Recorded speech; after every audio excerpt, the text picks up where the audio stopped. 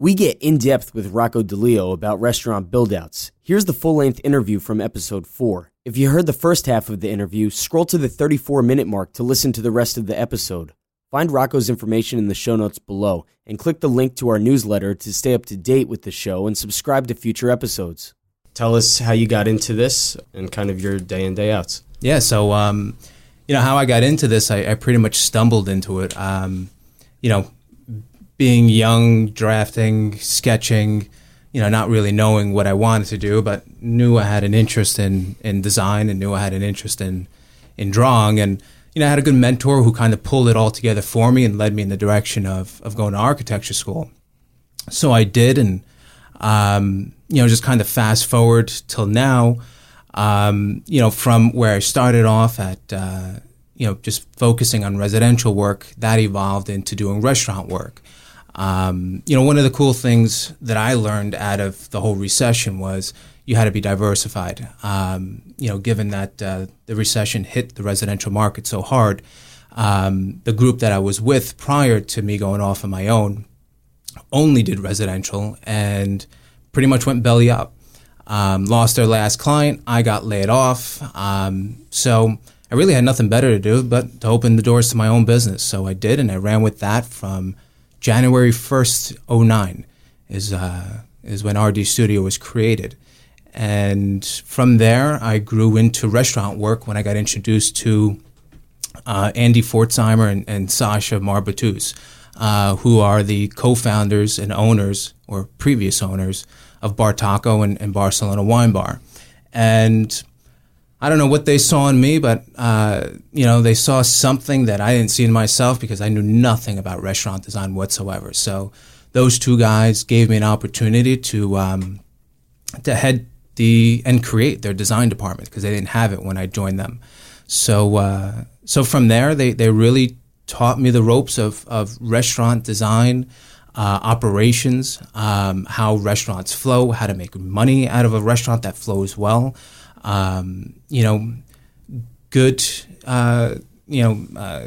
Good directions to go in from a design perspective and what to stay away from. So through all of those years, I kind of ended up where I am now with, me continuing to run my own business, where we focus on a whole bunch of restaurant concept on a national level to a local level, to working with Justin and helping him out on, wherever he needs help on, his next endeavor on this new restaurant. By the way, when's it going to open? Yeah, let you know when I know. I'd love to know that. Wasn't the last number 190 days? Yeah. Somewhere around there, ballpark. Yeah.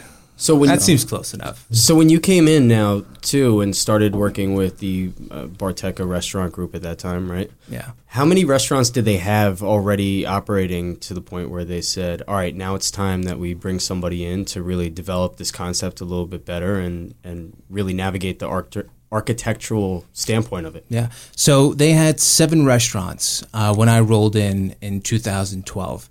And at that point, they were invested in by a local PE group out of Greenwich. And they knew at that point, and part of the structure of the investment was, they needed to scale both concepts. So they knew that they needed to bring architecture and interior design in-house. And that's, when he went searching for someone and found me. So you sit down, you start having talks, and I could imagine that your sit down is asking, what do you want to accomplish in this? Did you have a direction that they were looking to lean towards with their properties and developments? Yeah, I mean, when Sasha and Andy were doing it by themselves, Sasha's the creative director behind, both concepts. He's the one who pretty much created the vision for them. Doesn't really have a formal culinary background, but he understands food. He understands the simplicity of food, without overdoing it, kind of just letting the raw nature of protein and produce kind of be what it is, rather than dressing it up with, too many sauces that makes chicken not taste like chicken. Mm-hmm. So he brought that aspect to it. Andy brought the business aspect to it. But when they brought me on board, it was all about scaling fast to about 4 or 5 restaurants a year. But more importantly, through that whole process, one of their biggest goals is that they didn't want to be a cookie cutter restaurant. Having each concept, look familiar to one another, have those similar traits that a brother and sister would have, but, understand that, everyone has their own personality, and they wanted every single one of those restaurants to have their own personality. And one of the things that they did incredibly well was each restaurant fit into the context of the neighborhood they were going into. And, Barcelonas and Bar Tacos, again, they all generally look the same, but, we always kind of looked at the culture and looked at the neighborhood to see what it had to offer, and kind of pulled those inspirations into the design to make it, your local restaurant, your local bar, so that people were familiar with it rather than this, space shuttle from outer space just kind of dropping and plopping in the middle of a neighborhood and everyone wondering why the hell it's there. And that's really true too, as we do have Barcelona and Bar Taco are not really on the West Coast at the moment, I think. No. Excuse me. They have as Denver or Colorado is as west as they go. Well, we're heavy up the East Line. They're very much. And when you do walk into all of them, they are all very familiar yet completely different simultaneously. So, for an instance here, Porchester's Bar Taco is almost nothing like Stanford's Bar Taco, or go further up the line to, where's the next one? Darien, Westport area? Westport.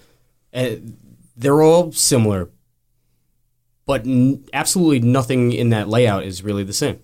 Correct. All of it's bar-centric. The bar is the heart of that restaurant. But, one thing that differs from Bar Taco Porchester to Bar Taco Westport, the color scheme is the same, but, Sasha had the brilliant idea of, going to the local Westport library and talking to the local historian there and pulling a whole bunch of pictures from the archive of kids playing on the beach, old lighthouses that exist there, beach houses, and pulled in all of these, photos as the artwork for that restaurant, again, to kind of bring it back to, to the context of the community. That's almost like a Easter egg, if you will. I never known that as many times as I've looked at all the photography around the restaurant at all. I would have never thought that came from somewhere from the history of the town as far as a generic stock photo would be. That's a nice little point. So how many restaurants did you actually have your hand in designing from when you started with them to when you stepped away? So there were 7. When I left, there was about 35 restaurants in total. So, jeez. Yeah, so... That's a solid number. Yeah. So you mentioned that the bar is the heart of the restaurant and Bar Taco, right? And Anuma's described Manhattan as the kitchen being the heart of the restaurant. So what do you think when you're designing? What's like the driving force of deciding whether you want the bar to be the heart or you said bar centric, or whether it's like kitchen focused? Well, listen, it all comes down to the concept. It all comes down to the restaurateur, right? I'm just a tool that someone's hiring to kind of help turn this idea into a reality. I did that for Andy and Sasha, and I'm doing that for all of my clients now. It all comes down to the concept. Do you want a more bar-centric design and concept, or is it more culinary driven? And from there is really how you start master planning that floor plan and the orientation of the kit of parts. And maybe it's a combination of the two. We explored this similar idea of, what if, it's not just bar-centric, and what if it's not just, culinary driven? What if we literally tie the kitchen to the bar, and have it as, this one grand experience? We've done that before. You see that a lot with like oyster bars where they have like the oyster bar connected to the bar. So there's always something going on and you sit down and a lot of actions. What was the thought process behind Eugene's? Because that's sort of an interesting concept that ties into the food and the bar and just the general appearance. Well, we should really intro Eugene's also, though, as being almost like an old school diner, right? Correct. When David Dabari, the chef owner of Eugene's, approached me, All he told me was that he wanted this badass, unique, chef-driven diner set in a 1970s basement. That's awesome. And that was it. You know, that's what he gave me, that one statement. And what was your first thought after hearing that? Like what one unique like item or showpiece stood out in your mind? You know, one of the things that got me really excited about it was when he told me he wanted a rotating cake display case. You know, and he wanted to make sure that the rotating cake display case was literally, you know, what we would call the bar, what we would call the cake. Yeah. I mean, the kitchen. You know, in this particular restaurant, it was a cake-centric, you know, restaurant. Literally, he wanted to make sure no matter where you were in that restaurant, from when you walked in to when you walked out to the bathroom, that everything and everybody revolved and saw that cake display case. And it's right there, right at the end of the bar. And that's, you know, what we did. We started with pinpointing where it was and worked the remainder of the restaurant around it. And what's really interesting, too, in that design, I actually just went in there for the first time a few months ago, and I had some bone broth, and it was served to me in a teacup, which to me, I said, is fantastic. I'm just sipping my soup out of a cup, essentially. But the top 50 bar list just came out recently, and Dante's in New York City topped that bar list with number 1, and its layout is really the layout of a cafe. So it took some of that old minimalistic attitude and simplified design to really be something that stands out very different. And once I saw that, and I saw Eugene's, I said, this is very similar too. This is almost a modern retro diner, if you will. The front of the bar area when you walk in, it has that 3-inch padded elbow area where you could put your arms down. You didn't get rid of that at all in the build out here. The back of it on the right-hand side is an open kitchen, so you can see everybody cooking your food as well. And then there's tables to the back of this restaurant. It really is a beautiful thing. And as the tables keep on turning, as time goes and different things become popular and trends, I feel like we're almost at the beginning area of the cafe's revitalization. Yeah. You know, that's kind of one of the things that, you know, we focus on. You know, we're not the design firm, and I don't think any of our clients are either, you know, where they're looking for these elaborate, you know, showcase and showpiece Ferrari-type designs that feel pretentious and you know, not approachable. You know, a lot of the concepts that we're doing are really just subtle gestures of textiles, finishes, and fixtures, you know, to just the way that I look at my, you know, work is almost just kind of putting a very simple backdrop to let the food kind of speak for itself, you know, so that, you know, at the end of the day, people are going to a restaurant to eat, not to go observe architecture and interior design. You know, so how simple can I make a table to make that plate of bone marrow in a teacup, you know, look incredible? You know, that's what we, you know, philosophically kind of gear all of our designs to and around. When you also look at these build outs, in your head, do you ever make it overly too complex for yourself and then take a step back and say, hold on, this doesn't have to be this complex. It could be also simple. Always. We always start high and then kind of work our way down. And not high like we're overcomplicating things or high over designing things, but, you know, we're always dreaming big.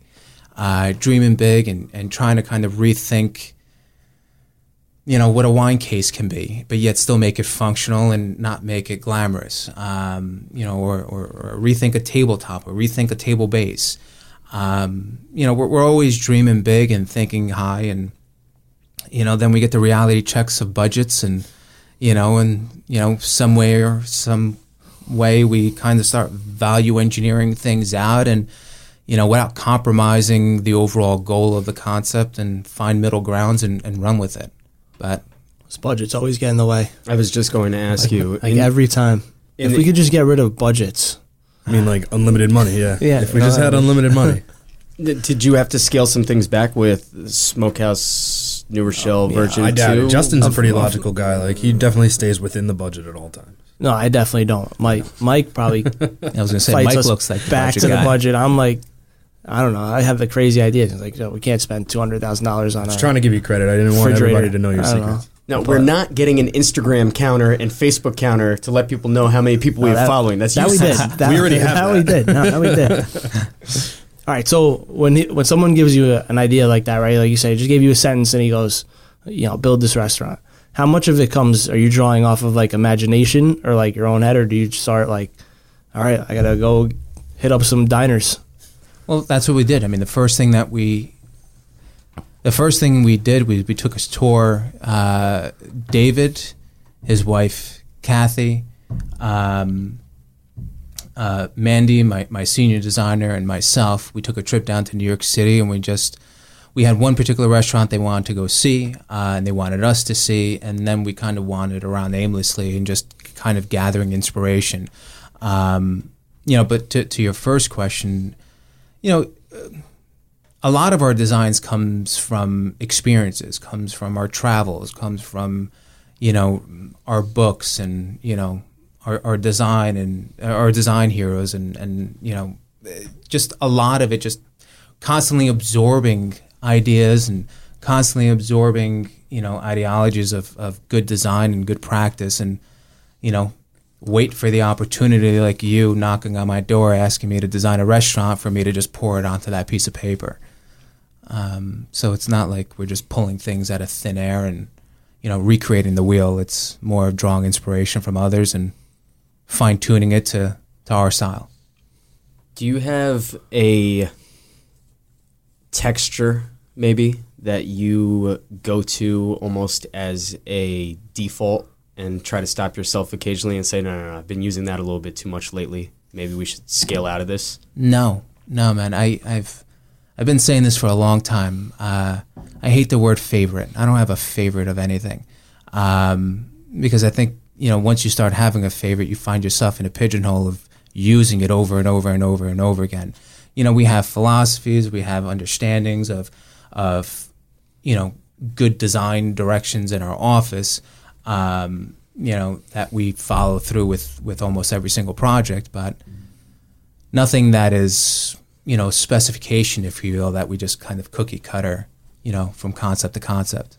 And that's a good statement too, where you just say if you do start to have a favorite, you are kind of just in this rut of doing the same thing over and over again. You're not reinventing yourself. And even like a menu, right? I mean, you constantly need to reinvent that menu to keep people interested and keep people coming back. And figure out what goes with your operations and what's going to do whatever. As a kid, you would draw, I suspect, or drafting came across while you were in college? Drafting came across when I was in college. When I was a kid, I would draw Bart Simpson over and over and over and over again. I don't know why. Maybe it was an easy cartoon character for me to trace and draw. But between that and just I would take things apart a lot. I would constantly take my Nintendo set and take it apart and put it back together because I was just so interested on what the hell was inside this gray box, and what makes Super Mario walk on my screen. So Did it work? Not that I ever figured out. That's impressive. But I can tell you, Super Mario, they don't walk across my screen anymore when I took the thing apart and tried putting it back together. But I was just always curious as a kid when it came to understanding how things were assembled, put together, and I was always sketching. So you were working for another company before the recession. Yeah. As a architect. Yeah. And as that happened, there were layoffs, I'd imagine. Right? Correct. The whole office was laid off. So from that point, I assume 2008, 2009 area of those months were a rough time. And then at some point you just said, I'm just going out and starting it myself. Yeah. It wasn't a long time. So the market crashed. I think it was August of 2008. I remember it vividly. We were actually having an office outing in New York City. We were going to visit the MoMA, and it was the time that at the corner of the streets they were selling newspaper in these racks. And the headline was of the day before, Dow Jones crashes 500 points. So that was eye-opening. But we still had, a handful of clients still in our mix to keep the office alive. But then it was I think the first or second week of December that the last client we had pulled the contract, and the company had no clients to support us. So I would think it was the day or two after that news came through. The partners of the firm sat us in their conference room, and one of the partners was crying. It was just whatever. It was sad, but laid us all off. And so so some people went outside and went to go smoke a pack of cigarettes. Others went to their desk and cried. I went back to my desk and I took the resume that I had and I quickly started putting it on Craigslist and everywhere else that I can plaster it to find another job. But realized real quick that no one was responding. And the few people that did respond, were going to pay me minimum wage. I was going to be some slave in a closet office in New York City. So I had no debt. I had no kids. I had no responsibilities. I'm like, I had nothing to lose. So I took the leap of faith and ran with it January 1. So within 3 weeks, I went from having no job to having a job. Or having your own business to that effect, right? I created my job. So now the other question is too, because people start businesses all the time and then they go, all right, now where are the people? How did you start getting the contracts to do what you're doing from literally almost nothing? Network. I brag about it a lot. Since 2009 to even now, I must spend maybe like $500 annually on branding and marketing, which has to do with me pulling together portfolios, little portfolio pamphlets that I send out to clients, that are meeting me for the first time. I think it's a little bit more personal than just giving them a business card or telling them to go surf my website. But literally, it's all word of mouth. When I first started, I literally called everyone that I can possibly think of. Those that were in the profession, those that were in the industry, to family, to friends of friends, and just let everyone know what I was doing. And, it started off small, but it grew. First year, from 2009 to 2010, I grew about 20%. I kept growing about 20% annually, year over year, and now with this huge construction boom that we're having, and the strong market, in my opinion, we've pretty much doubled in size in the past year and a half. So it's been good, but it's all been word of mouth. What are the majority of designs that you're currently doing? I know, so restaurants are a piece of things, but you're also doing some interior design, I guess, and residential and buildings maybe? Yeah, so we're a full-service architectural and interior design firm. We focus on design and project management for the residential and restaurant industry. We also tried focusing on retail, but it never really took off. So largely, the work that we have is about 70% restaurant work and about 30% residential. So, we are, master planning from inception, to all of, the design phases that we typically know of, all the way into construction administration and, doing our best to give our clients a turnkey product, with as much support and service that we can offer. And so now to take back to Barteca, that was 2012, you said? Yeah. You said they took a leap of faith, and that's maybe because you didn't have as much restaurant build-out experience at that point, or? I guess so. I mean, but, again, going back to networking, my old boss who laid me off, his office was across the street from the Barteca headquarters. When Sasha was looking for someone to head his design department, he went back to my boss because they were on good, working and friendly relationship, asked him if he knew of anyone, and my old boss told him to give me a call.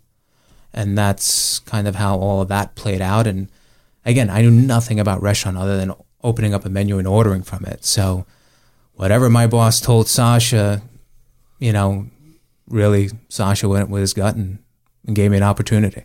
And that leads me into saying, okay, we know how to do designs, as we've been doing that for some time now. But now in restaurants, it does tend to be a little bit more of a science, as where maybe you create intentional bottlenecks or where you need very open areas for acoustics or whatever it may be specifically. But in that transition of starting to do more and more restaurants, after you did the first Bar Taco or Barcelona, did you maybe learn some things that said, oh, I have to change this in the future to make this more presentable for people to congregate or enjoy their food or, whatever it may be? Constantly. I mean, every single project. We did an 11th month post-mortem walkthrough where we went back in at 11 months after we opened up the doors to basically assess how the restaurant looked generally, to see how the materials we selected were holding up, to talk to operations, to talk to the manager, to talk to the bartenders, to talk to the chefs, to talk to the dishwasher, and interview all of these people to see what we did well, to see what we did poorly, to sitting down for lunch and dinner to, also kind of feel the experience that everyone else was experiencing. And basically just being hyper critical on everything that we were doing. And some of it, and most of it really was hard to take, because it was all kind of a self-reflection of how well you did. But we learned so much through that process of just how to better the product, how to refine it, how to better the experience, and all of it. Even to this day with my clients, it's all about customer experience. What can we do better to better serve our guests, to have them experience something that they haven't experienced anywhere else. How to reduce ticket times, how to, put on a better show, from a bartender's perspective, to sell more drinks. We were constantly reevaluating everything we did. So you touched on a little bit what I'm going to ask, but when you design a house, like let's say you're building a house from scratch, the end success is the happiness of the people that are going to live there, right? So as long as they move in and they're happy with how the house looks and how they live in it, okay, then we consider the house a success. Is a restaurant, how do you ultimately gauge, was this a successful build out or a failed build out? Because the owner can have an idea and walk in and love the way the build out is, but then the place flops, or maybe their sales aren't, whatever happens, and it's not always necessarily due to the build out. Sometimes people don't know what they're doing, or the product is not right, or the location is not right, or whatever. But is there a benchmark that you say, is it different for a restaurant? How do you gauge that? Yeah, I think that benchmark is that 11th month post-mortem walkthrough. So not numbers per se, but just listen, we're constantly getting comment cards forwarded to us, particularly when it's critical on how a restaurant operates or how a restaurant feels, or if it's too loud, well, why is it too loud? So we're constantly getting that feedback. Is the question more on why restaurants fail because of design, or?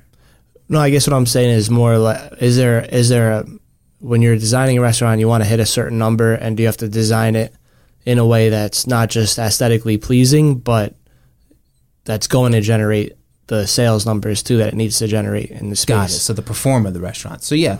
So I mean, it all comes down to the perform and the economic model, or the economic model of whether or not your restaurant's going to be successful or not. So, having an understanding, and I didn't really get too much into this, with my current or past clients. They had someone on the accounting side do it, but, I have an understanding of, they have a rent roll, they have operating costs, they have a certain ROI that they want to hit, and, all of it backs into how many seats and how many times they can turn that seat every single night. So, having that understanding of how many seats they need to perform their numbers is pretty much my kind of get-go to laying out a restaurant.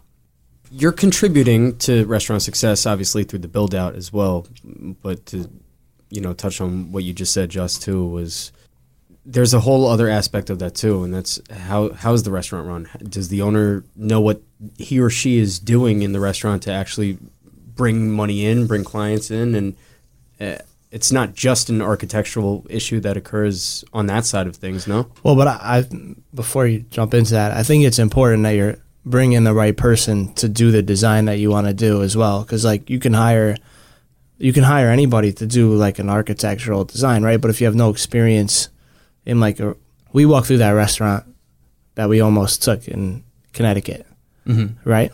And we walked into that floor plan, and I think all of us were kind of like, I don't understand how they ran that, right? Did that? So, part of that is just not setting it up right to like execute what you need to do. And if you're not hiring the right person to kind of like guide you or talk you out of your crazy idea, like I want to put this over here, and someone's just say like, well, it's not going to work. And I think I better understand your question now. It's finding that balance in design and in operations and just general functionality of what a restaurant needs to work well and feel good is important, particularly when hiring a designer. Architects are notorious, and I'm an architect licensed, but just given the formal training that I've had, I kind of shy away from the norm. But generally, architects always want to kind of over-elaborate and almost kind of over-accentuate code requirements. If a 36-inch opening is required, they're going to make it a 42-inch opening. But one of the things that if you're not well-trained in restaurant design, everything is about footsteps, right? The less steps you take, the quicker the service is going to be. The less steps you take away from your service station, the more service and attention your guest is going to get in that table. So the proper placement of a waiter station to a certain dining section and making sure you have enough waiter stations in your restaurant, to accommodate the amount of seats and sections you have are incredibly important, because the last thing you want, right, is to have your server, serving a table 10 at the front of the restaurant, to have to go all the way behind into the kitchen to get them a fork, to come all the way back. Because when they get back into the kitchen, they're going to be looking at their cell phone to see who texted them. And it's going to take that much longer for that guest to get that fork. Rather, if you give that server that waiter station and everything they need in that waiter station to serve that section, there's no reason for that server to leave, which optimizes guest experience. So that's, what we bring to the table, with all of our projects. I think steps matter tremendously, and people think I'm crazy all the time when I complain about something. As from the bartender's perspective, say I'm working the service well, and I'm getting slammed with tickets during prime time.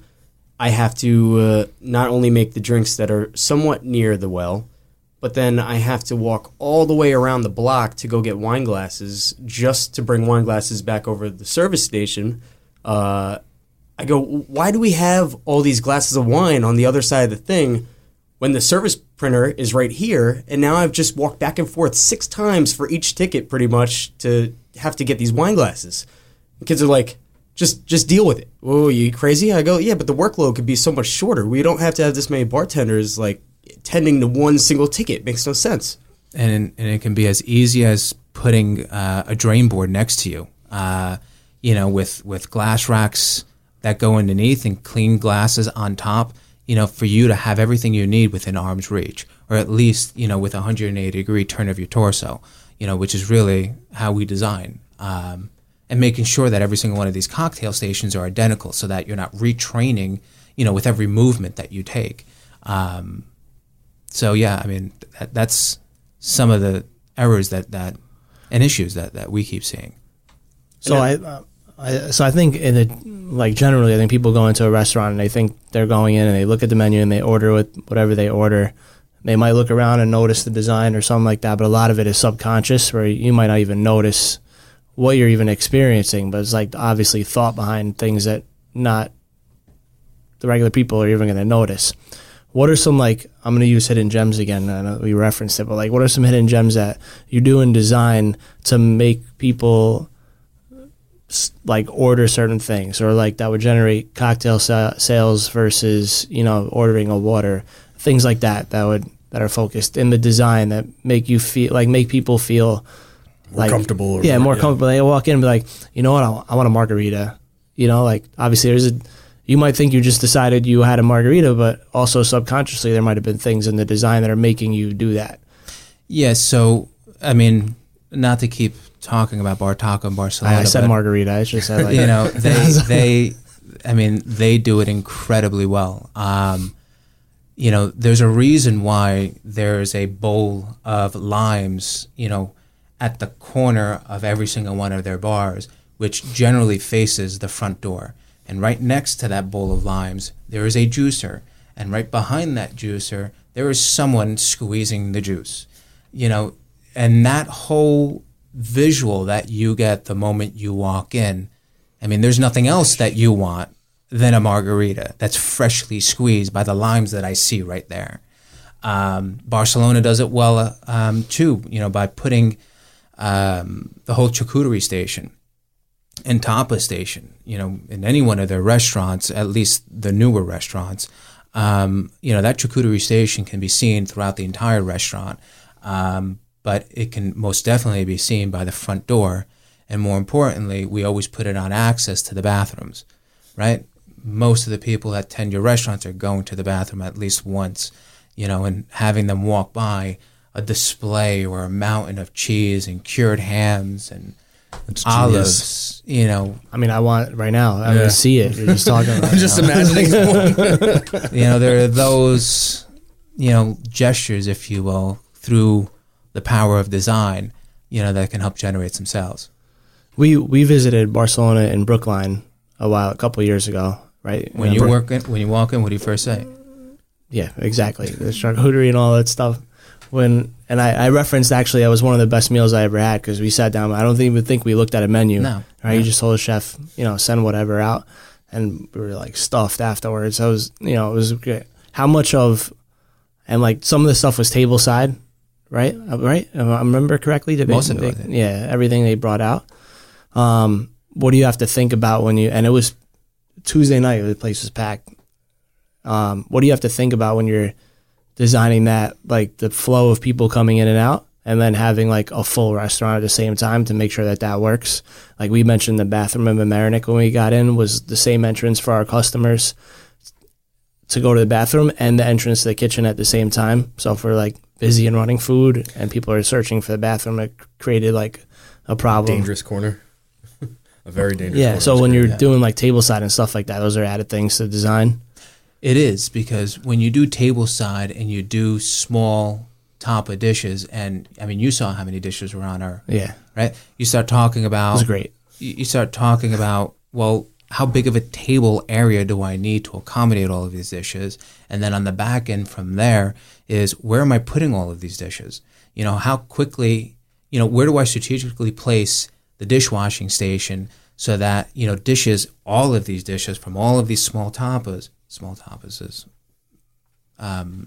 whatever, you know, all of it being washed, circulated, a place for it to store, to it get pushed back forward to the expo line. You know, all of that needs to get thought about as well. And just, you know, help creating that experience that you witnessed, you know, when we dined there. Yeah. Now, there's also things over time that kind of have disappeared from restaurants, maybe because function just wasn't there. Say an Applebee's Pluffy style booth where food would always get stuck in the cracks. And the idea was the server would come around and they would clean the booth crack. Realistically, the server never cleaned the booth crack, and the thing was always dirty. There was food in it, you could find gum in it, whatever it is. As of more recent, I feel like you don't see booths with all this plush anymore. It's just a firm chair that you're sitting in for the most part. Is that something that kind of evolves into, let's take responsibility away from maybe the server, that way things are easier to clean, quicker to clean, and just get things moving? Absolutely. I mean, that definitely takes part in it. Low maintenance, you know, products and designs is always a huge factor, right? Because labor cost is not going down. You know, so we're trying to design things that are easy to maintain, Again, so that server or that operator is spending more time on guests than, walking around with a toothbrush, cleaning in between crevices. But I think, probably the bigger driver in this direction and shift from these plush banquettes and booths, to more of the reclaimed wood is, again, back to the diners, your demographics, right? I hate dining in a restaurant where I feel like I don't belong or I feel is unapproachable or, I like casual dining. I like that just, hardwood stool or chair that, does its purpose and I have an incredible meal and, it's done efficiently and effectively and, who really gives a shit what kind of leather is on a seat? I feel those. What? Yeah, sorry, go ahead. No, go. I feel like those plush seats actually keep people there too long, and then I can't turn the booth. Too comfortable. Yeah. Then the springs go out on the seat, and now you're sinking in too far, and your table's higher than your chin. It's just further into design aesthetics, and you were just mentioning Barcelona, which I was just in recently. We put almost barriers in throughout a restaurant to help the flow. And that barrier could be made of anything. It could be a wall up to your waist, or it could be a wall completely top to bottom. Or in this Barcelona relevance that I'm stating here is it's actually wine bottles for the wine cellar. That creates a glass wall that you could somewhat see through, but simultaneously it blocks sound and it does create a separate environment from the bar versus the dining room, which is rather nice. This can be done a multitude of ways, I presume. Yeah, just another feature that Barcelona has is the flue wall. They have one here in New Haven, but they have many more of these flue wall features in a lot of their other restaurants across the country. But similar to the wine wall, basically it's clay flues that you would have traditionally used for chimney liners to get the smoke out of the firebox, out to the top of the chimney. And if you turn that horizontally and you have varying sizes of them and you stack them organically, it creates this cool wall that is about 18 inches wide that when you're walking perpendicular to it, you can't really see the dining room. But if you stand parallel to it, you see right into the dining room. So it creates that separation, but yet you're still connected, if you will. Curtains, soffits, sliding barn doors, the back of a high banquette that gets incorporated into bookshelves. We use all of these elements, not to kind of create walls, right? Because we want the space and the energy in this space to kind of radiate throughout. I should have said dividers, really, right? Yeah, right. But, it's all about, at the end of the day, it's all about using these features to create intimate spaces rather than these dining halls. But using these features in a way that they become transparent, they become flexible, so that when you do need a dining hall and you are hosting a wedding in your restaurant, you can move them out of the way and accommodate that. So flexibility is also a big feature in what we think about, these type of divider walls. So there's different pieces, or there's different times of your restaurant or bar with business, and there could be one person in it, or there can be 100 people in it. Now, for example, one of the bars that I went into, it was the size of the ceiling was about a 2-story bar, and it was extremely empty when there was one single person sitting in the room. One of these things that I did to try to conquer through that is purchase rope lights, and I hung those halfway through the ceiling at the top of the first floor, essentially, to create some type of division so somebody's not sitting there in this huge empty room. Yeah. But I've seen other ideas of build-outs where partitions were able to open up as the room got more and more crowded. That way you would keep people in a little bit of a funnel. And as the night came, you'd open it up to make the room expand a little bit bigger so everyone's not on top of each other. Is there something that you do architecturally in some of these restaurants that allow you to move these partitions out of the way to expand with the amount of people that are in there? Yeah, so, going back to the sliding barn doors, we've in the past designed these elaborate barn door systems. Some hang from a steel beam, some just hang or rest on the floor on a special ball bearing track. Thank you.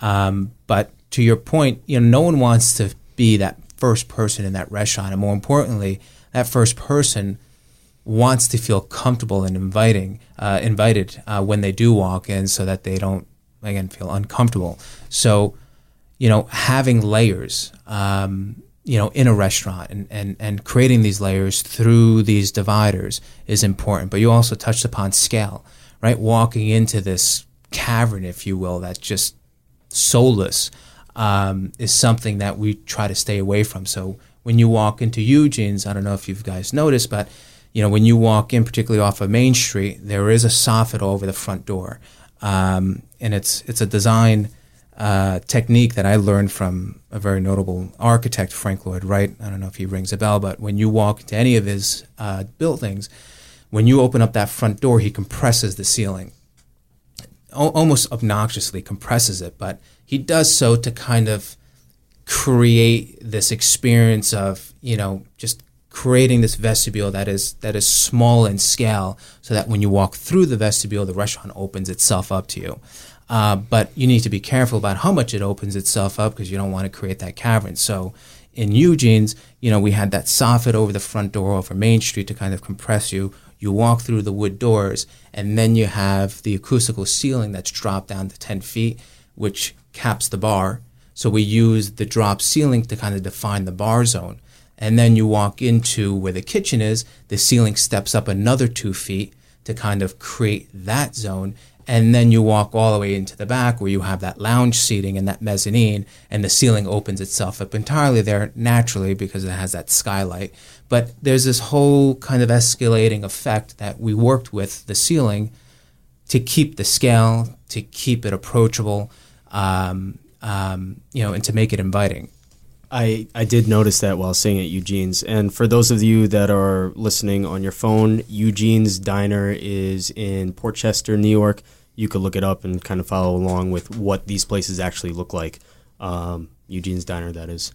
Now, also, to say Bar Taco in Port Chester, for example, there used to be at least a film that was kind of always playing on the wall.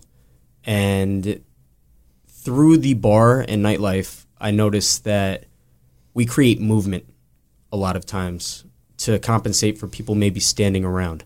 Nobody wants to be in the bar where there's absolutely zero movement happening. They feel stagnant. And to get around that, maybe some places have go-go dancers. Maybe some places have light shows. Bar Taco always trying to sell sex. Always. Bar Taco had a movie playing in the background. I think Fortina also does this for the majority of their time there too. Yeah. This is something that is intentionally created, I presume, no, to keep movement happening where there is none? Absolutely. But the other tool that we use to help create movement is ceiling fans. Dual purpose. One, to keep air moving, but two, to keep, a movement in the ceiling where traditionally you wouldn't see any movement there. And just Bar Taco, for an example, is seeing that slow-moving fan, just creates some visual interest rather than just a stagnant ceiling, but also kind of transports you back to that beach in Mexico. Those are some other techniques. You posted on your Instagram the other day, RDStudio Inc., by the way, I'll plug that for you, shopping for chairs on the Lower East Side, right? How important is sourcing stuff like that and, trying to get down and find random places and finding this chair in this spot, or what wood you're going to use for the wall in this spot, other than going to some online thing where everybody can just go get chairs and it's the same chair that every other restaurant has. I can't stress how important it is to get your butt out of the chair and go out to these vendors, talk to these artisans, to these suppliers, because there's so many products out there that it's overwhelming. And then you throw the internet into it, it's just mind-boggling. But for us, we source pretty much everything in the restaurant, with the exception of the small wares package. our best finds are the items that we weren't looking for. Just randomly walking around, the factory that we were in Brooklyn the other day, and stumbling upon the chair that was the chair, that we weren't thinking of. What specifically made it the chair? Because I get what you mean by that, but it was a bent wood chair. It's classic. The stain was perfect. The spindles on the back of the chair tied in to the architecture and the interior design that were set forth in this restaurant in D.C. It just, the halo was over the chair, and it just, it was that moment of that is the chair. Yeah. To walk around the flea markets of Brimfield, Massachusetts, where they have quarterly these huge tents laid out over acres of fields, where these vintage vendors from all around the world come and set up shops and basically put on display their findings of what they found in an old schoolhouse that was being thrown away, to just random trinkets, really, that we just use as inspiration and use to kind of make our restaurants unique. So there's a drinking game out there that you have to do a shot every time Jay says the word sustainability. I'm going to save everybody a drink right now, and I'll just ask you how much focus, or obviously, do some people care about, like you just said, if it's a repurposed wood or something that was used before. Upcycled. Is that or upcycling? There you go. Somebody had to take a shot. Is that like a focus for people, or is it more just like kind of the quality find? It's really, unfortunately, it's not. I have very few clients that even approach the word sustainable, particularly when it comes to building out a restaurant. We can introduce him to Jay. He says it all the time. What's that? I said we can introduce him to Jay. He says it all the time. We repurpose a lot, by going to these flea markets and, getting old factory lights and, picture frames and artwork and things that are going to get naturally thrown away and repurpose them as the decor of the restaurant. We use a lot of reclaimed wood, from our source in South Windsor, Connecticut. That brings some sustainable aspects to it. But when it comes to, green design and energy saving techniques and things of that nature, it's pretty difficult to achieve in a restaurant, just given the amount of power and energy that's needed to cook a dish. I went into a bar and was looking to fix this bar up that needed a little bit of work. The first thing I asked the guys was, what's my budget? Give me a budget to work with here. They go, what do you mean a budget? I said, well, we need to fix a lot of things in the bar, and I need to know where I could spend and where I have to be frugal. So you say reclaimed wood. I used a lot of reclaimed wood stuff because obviously that's free for the most part, depending on where you find this. Did I have to put my own labor in? Yeah, I had to sand these things down. I had to stain them myself. It's free if you reclaim it yourself. Well, I did the reclaiming, is what I'm saying. Well, I also took these pieces of woods from pallet, maybe, right? Yeah. On the side of the road, someone was trying to get rid of. I said, I could use that. Why leave it here on the side of the road? Eventually, I wound up doing a lot with very little. But when we said earlier in the show here that guys that are looking to develop their space, the budget's just not there for what they want to do. Is it ever something even suggested where you say, hey, we could get costs down by sourcing differently?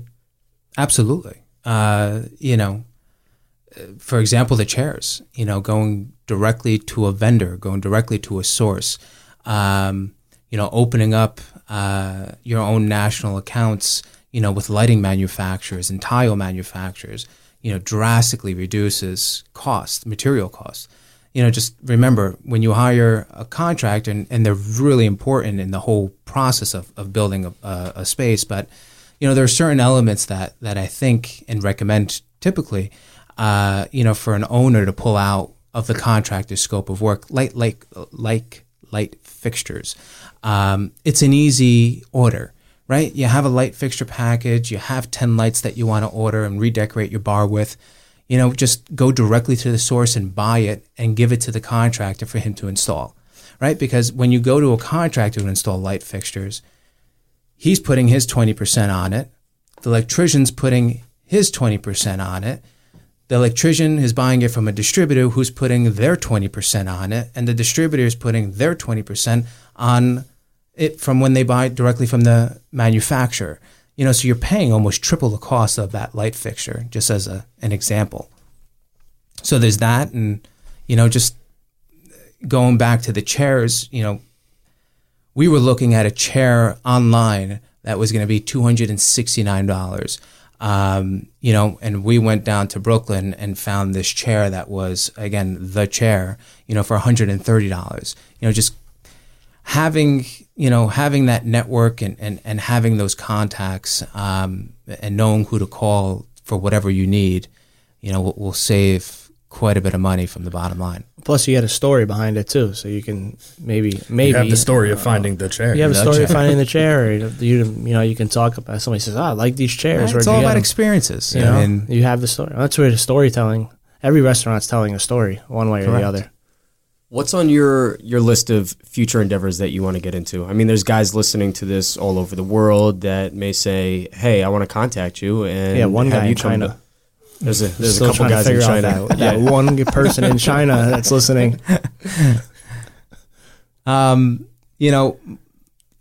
long-term plan, obviously I love what I do. I'm really fortunate to say that not a day goes by that I consider what I do work. It's just a passion of mine, and I don't see myself ever stopping doing this. One of some of the other avenues that I want to go in is furniture design. Kind of coming out with my own line of furniture and chairs, to start pulling those, into, some of these other concepts that we're working on. Long term, when I get arthritis in my fingers and I can't draw anymore, possibly be a developer and kind of focus on building spec homes. Running down that path. Mini homes out of storage cubes? Mini homes, yeah. No McMansions. I'm sure you guys have seen this, right? The tiny home movement? Yes. Yeah. You purchase the container, you get this thing outfitted, and then really that's a game of Tetris at the end of the day. How many things could I compress into one area to make this functional? I'm telling you right now, my wife, Nicole, she wants to have one of those. I do too. I don't know. She wants to put you in it in the backyard. Maybe. So, Rocco, we'll put all of your notes on where anybody can find you in the show notes below. Guys, click your phone and just swipe over to the side, and you'll find the link over to RDStudios.com. We'll throw your email in there too. So somebody in Wyoming might say, "Hey, I'm trying to build out this restaurant. Let's fly or this the guy one out." guy in China. Yeah, or that one guy in China. Exactly. But it's rdstudio-inc.com. Hey, there you go. That's the correction. We'll throw those in the show notes for you. He just learned my name too, so don't worry about it. Yeah, it happens. French for years. Just found out the name. Rocco, thanks for coming through. Of course, guys. Thank you. Thank you. Enjoy the show? Make sure you hit the follow button on your platform to see our shows pop up in your feed. We've got plenty of in-depth interviews and interesting guests to come. Want restaurant tips and tricks? Grab the newsletter link in the show notes.